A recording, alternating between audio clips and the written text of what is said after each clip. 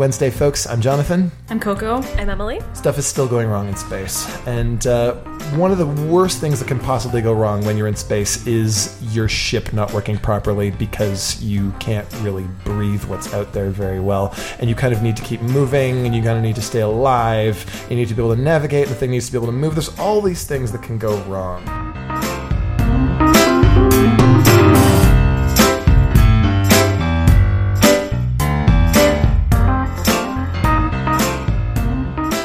And where it all starts, I guess, is with the people on board that ship. And the captain would be the most important person in some ways, right? And then you might say that if the captain is really important and everything's going wrong with your ship, I guess it naturally follows the captain's going to fix it. Yeah, totally. The captain's totally going to fix it. John, I have some really bad news for you. So what's the news? Everything's fine, right? Jonathan. What? The captain, she's dead. Oh dear. So it's up to us. Basically, we're like a janitor and a lieutenant and a scientist and whatever. Weapons expert. Sure. Yeah. I make lunch. Yeah. Yeah. Cafeteria lady. Anyway, so one of the things I noticed first about The Captain is Dead is the huge array of roles that you can play. Like in a game like Pandemic, there's like 5 or 6 characters you can be. This one has over a dozen, doesn't it? So many. Mm-hmm. A dozen, and like really great standees for each different role. So at the beginning of the game, you got a couple of options, and then you sort of pick the one that you like best. The different roles are able to do different things. They sort of have like easier times with certain skill sets. I would say that The Captain is Dead is possibly one of the easier of the everything is going wrong in space games once you figure it out. Easy to understand, not so much easy to win. But well, walk us through it. Okay, so you start off and you have this ship, and there are a lot of different systems on the ship. So your comm system, your teleporter, your torpedoes, your sensors, internal, external. But why do we need torpedoes and teleporters and things like this? Because we're in space, Jonathan. Oh. And when you're in space, aliens roll up and bust your stuff. Aliens. Okay, got it. So we're in space. We're trying to not die. Our spaceship has stopped working. The end game is that we need to fix our jump core. But we need to do that despite the fact that aliens continue to board our ship and continue to blow up our stuff. So the game feels complex at the very outset because there's a whole bunch of different systems, each of which kind of do a different thing, and you need to be in a different part of the spaceship in order to use them, and but once you figure out, ultimately, it's just a combination of different resources called skills that you need to get in order to fix the systems. The main system that you need to fix in order to win is the jump core, but in order to continue getting more skills to fix the jump core, you need to be able to use all the other systems that are continually breaking down as aliens are boarding your ship and breaking your shields and killing your dudes and breaking your teleporters and So it's an action point co-op at its very core, but everything is on fire all the time and it's really hard. And the cards, you draw cards that determine how the aliens are messing up your stuff, and they get progressively more difficult. So it truly is a game where you feel like the tension is mounting, and at the end of every single turn, every single player turn, more aliens come and ruin your great work. Love it. Your systems can go offline, and your systems can be completely destroyed, and you can repair those things, but it is hard, and takes a lot of work. And some of the systems are things that make being a co-op game easier. So your comm system allows you to easily share skills with other players, but once that goes down, you're stuck with what you have unless you can it's challenging. So I've played a few times, and it was interesting because the first couple of times it was completely punishing. We had a good set of characters, we had a good, our roles meshed fairly well, but we just could not get the shields, and there's also so many ways your ship can explode. There's just so many ways to lose the game. Your shields go down to 0 anyway. That's always how co-op games work, right? I mean, there's only one way to win, but you can die through dozens of fancy, creative ways. Mm-hmm. So your ship can just explode so bad. So the first few times I played, my ship exploded so bad. And then I recently played with family, and we had a really just great arrangement of roles, one of which allowed somebody to hang out in the turret or in the armory or whatever it is, and just shoot all the aliens in whatever room in one action. So that was great until that system went down. And then you're just alone in the tower going yeah, or there's a hologram character who gets to he has a bigger hand limit and he gets to move around and do stuff for free until the comm system goes down, at which point he's trapped in the CPU because he's literally a hologram. So I think it's a really well designed game. I think it's fun. I think the tension is like palpable. It's also delightful because there are a couple of not so subtle nods to space genres that we know and love. For example, one character who is an ensign who wears a red shirt, whose power is literally he can die and no one else in the room dies, and then he respawns somewhere else because he's expendable and there's a lot more of him.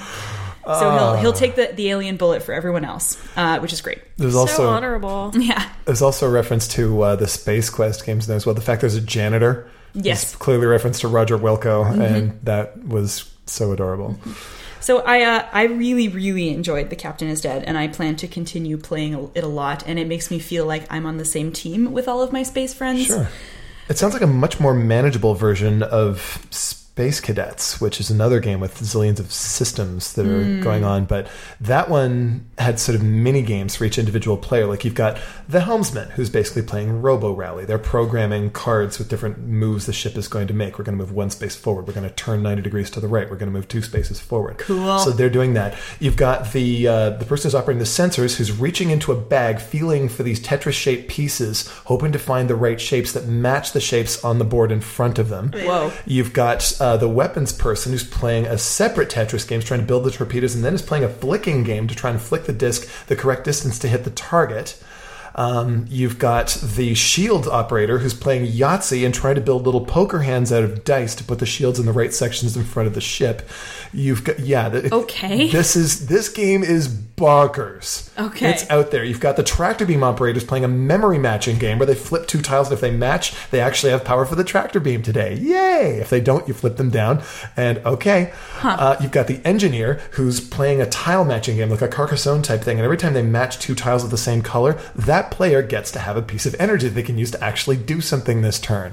Whoa. This game is crazy. Yeah, so it's like greatest hits mechanic, all independent from one another, space themed. Is this turn-based or happening simultaneously? So everybody has 3 minutes to do all their stuff. Okay. And that includes talking about who's going to do what. Whoa. And you have one person, the captain, who is in theory supposed to be able to keep track of all this stuff and say, okay, helmsman, take us forward that way. Shields aft. It never actually works.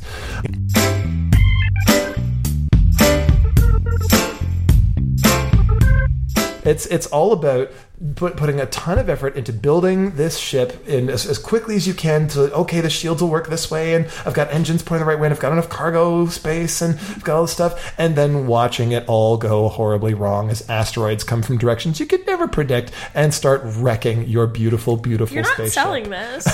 Okay, so you have a bunch of... Put love and care into an object and then watch it be destroyed by forces beyond your control. Stuff goes wrong in space. It's kind of the archetypal... You were just saying that failure is hilarious.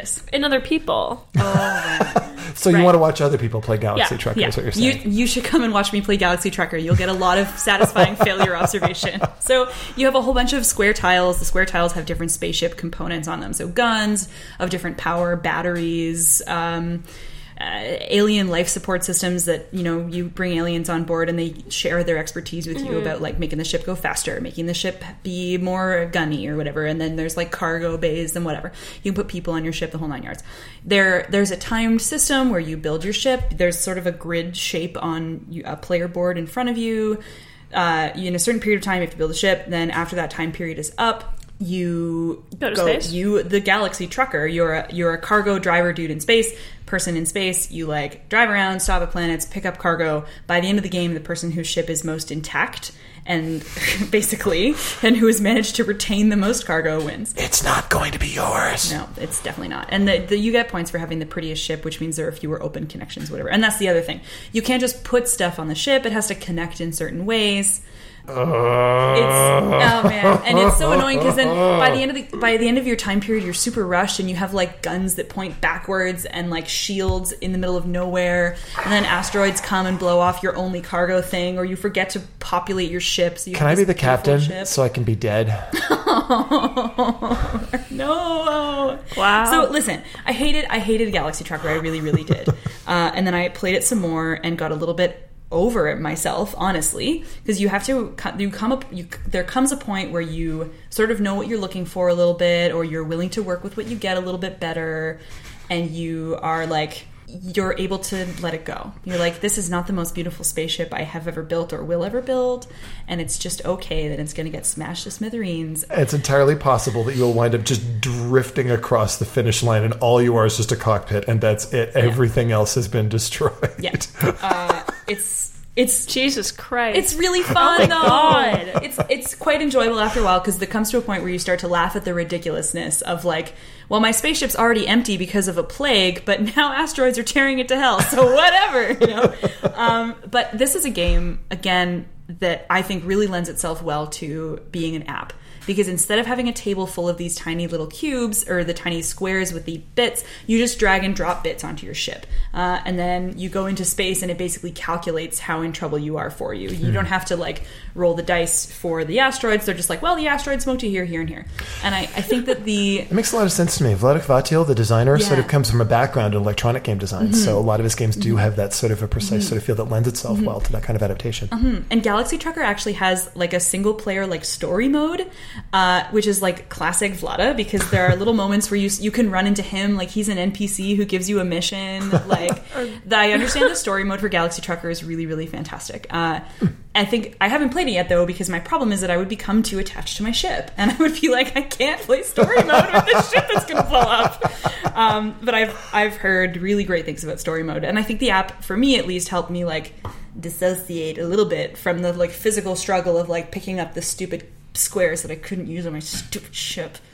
And the other thing is that playing against my sister, who will always, always, always beat me, I have no hopes of winning, so I don't get frustrated about not winning. So we're going to finish out the week on Friday with games where it's not only things that are going wrong, not only is your ship blowing up, not only are aliens out to get you, but your friends are out to get you as well. Anyway, it's Wednesday, and on Friday, we're going to talk about when things go wrong in space and also your friends abandon you. Not only abandon you, but actively seek to destroy you. Bye.